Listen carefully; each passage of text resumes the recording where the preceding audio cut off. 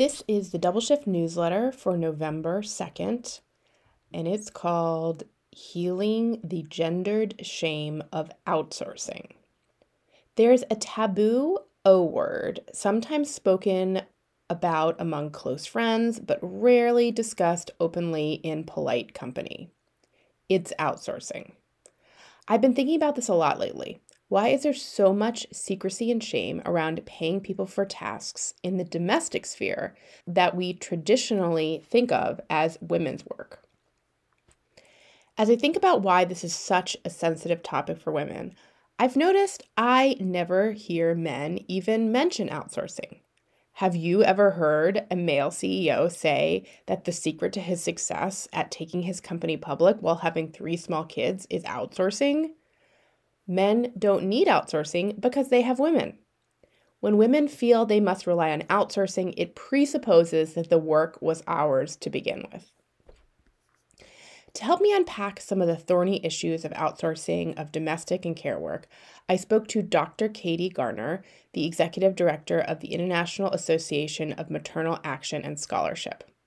She says, I think with childcare, it's something that people talk openly about. I think with cleaning, it's less so, says Katie, who has also edited a book about mother-nanny relationships. Even though I think it's almost just understood that women of a certain work status and financial bracket are outsourcing domestic work, says Katie. Katie theorizes that the lack of transparency around this has to do with the strong American culture of self-sufficiency around motherhood. She says it discourages us from admitting that we get help and that we need help. No doubt, there are huge variations in what families choose to and can afford to outsource. There is plenty of outsourcing that requires significant financial privilege, but I reject the idea that it is solely for the richies. If you live in a household where the adult or adults work for pay and you are not living on a self-sufficient farm and homeschooling your kids, you are very likely paying someone from outside of your household to complete some forms of domestic work, caregiving, and/or maintenance. There are many types of outsourcing that are so normalized we don't even label them as such, like snagging a fast food breakfast once a week when you're running late, or purchasing instead of making your own clothes, or going to the car wash. These are all services that could be done by individuals and are all examples of things that many wouldn't think twice about paying for. So if the reality of American society means we exist in capitalism and regularly buy all kinds of goods and services, why do so many people have strong feelings specifically about outsourcing domestic and care work? Why does this feel like a moral question and not a logistical one, like paying for an oil change? A lot of my work has been about how much labor is being done in these care relationships that's not quantifiable and therefore not reimbursed, says Katie Gardner. You become enmeshed in each other's lives in a way that would feel very awkward in typical waged work. With a nanny, they're caring for your kids, so a high level of trust has to be present. How do you economically compensate for that?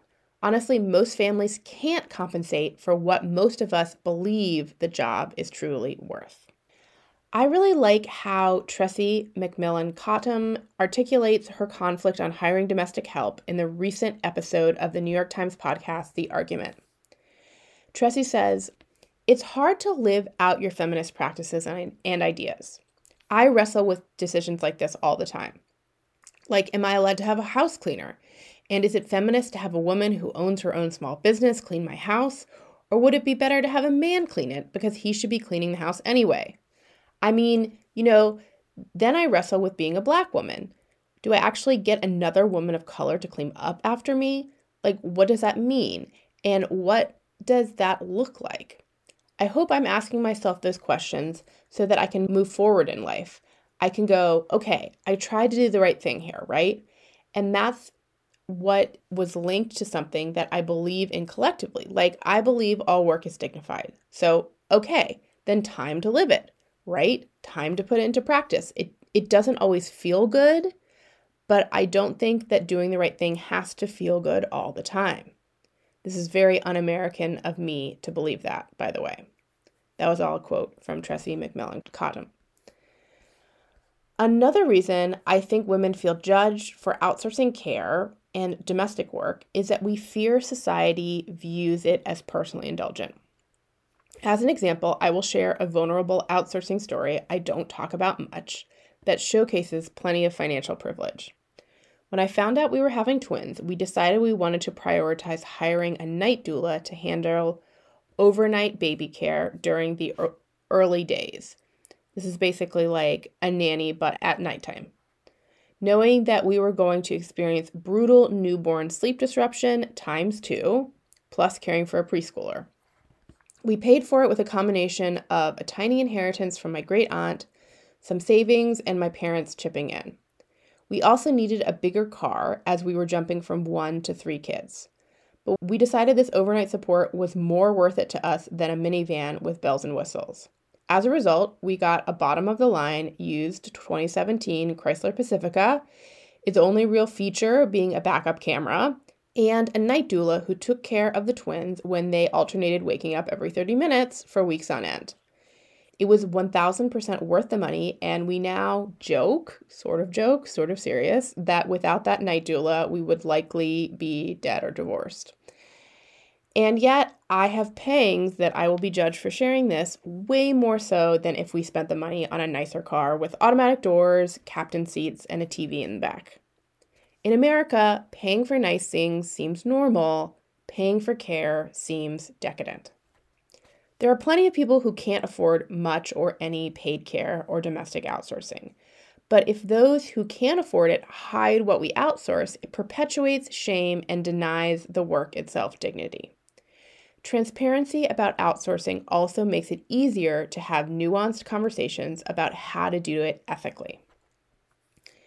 So here's my list of questions and considerations for if and when you approach outsourcing care and domestic work. For more great resources on this topic, check out the National Domestic Workers Alliance guides, which I've linked to in the newsletter, in the show notes. Okay, number 1, here's my list. Knowing what a fair wage is for what you're asking for and paying it. I have had more than one occasion of encouraging someone to raise their rate or countered with more than they've asked for because I thought they were asking for below market rate. If you are prepared to pay more, I would rather pay a woman what she's worth than get a deal because she's devaluing her labor. Also, this fair wage comment is also includes in the newsletter an asterisk from Dr. Katie Gardner, who just wants to caveat this recommendation and this conversation with saying, she says, I know that there are many women, particularly single mothers, that are outsourcing childcare and will admit themselves that they know they are not paying a living wage because they themselves are not being paid a living wage. So obviously there is some nuance in this discussion of a fair wage and a living wage, but let's just think about that all holistically. Okay, my number 2 recommendation is consider using individuals rather than services. When you do this, you know exactly how much the worker is getting paid for the work. While agencies and companies can do vetting and provide additional customer service and other kinds of support that can definitely be helpful, they can also be taking a substantial portion of your payment.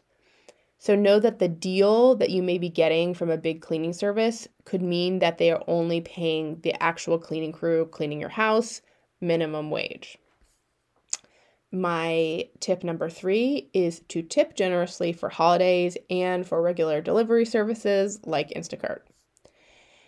Number 4 is if you hire a nanny, use a nanny contract. This codifies expectations and treats the job as real work. Number 5 is remember how few protections and financial stability domestic workers have. Don't cancel at the last minute without pay and know that many aren't eligible for unemployment. And number 6 is eating at restaurants is outsourcing too. Think about the ethics of food service workers who take on the domestic work of cooking and dishes. Consider what the workers get paid at cheap chain restaurants, hint, it is often well below $15 an hour. Locally owned, family-run places are a better bet, and living wage certified places that pool service charges and share them with the entire staff, including the kitchen crew, are even better. Here in Durham, North Carolina, a lot more places are doing that now. These are complex considerations without easy answers, so we have to wrestle with that. As Tressie McMillan Cottom says, it doesn't always feel good, but I don't think doing the right thing has to feel good all the time. Of course, the biggest caveat to this conversation is that if men on the whole more equally shared domestic and caregiving responsibilities with their female partners, there would be less to outsource. But also, even if you have a two-partner household and are sharing equally, there is still objectively a lot of stuff to handle. There is no shame in getting help. And if you don't have the money to afford certain kinds of outsourcing, Katie Garner recommends radically lowering your standards, which is great advice for almost everyone on the domestic front. Please remember my essay, Your Messy House is Your Superpower. For tomorrow's members only thread, I want to take this conversation in a lighter direction. So I want you all to tell me, Double Shift members, what is your outsourcing fantasy, or fantasies if you have many fantasies? From the mundane to all-encompassing, what do you fantasize about having to never do again? That will be in your inbox tomorrow. Okay, some recommendations. I have a new podcast binge alert. I just started listening to the show This Is Uncomfortable from Marketplace. I love it. Every episode combines like great storytelling that you get from a podcast like Criminal or This Is Love with bold and revealing conversations like you get from Death, Sex, and Money. So definitely add it to your player. They have a great back catalog that I'm enjoying. I am currently reading and enjoying the book Crying in H Mart by Michelle Zauner. It's an engrossing memoir about a mother-daughter relationship and is really the kind of book you realize you are staying up way too late reading because you can't put it down. Also, in case you needed a reminder, it is less than 1 week till the election. I have already voted early. What is your voting plan? Be sure you have one. Thanks so much, as always, for being members of the Double Shift. I can't do this without you, and enjoy the rest of your week.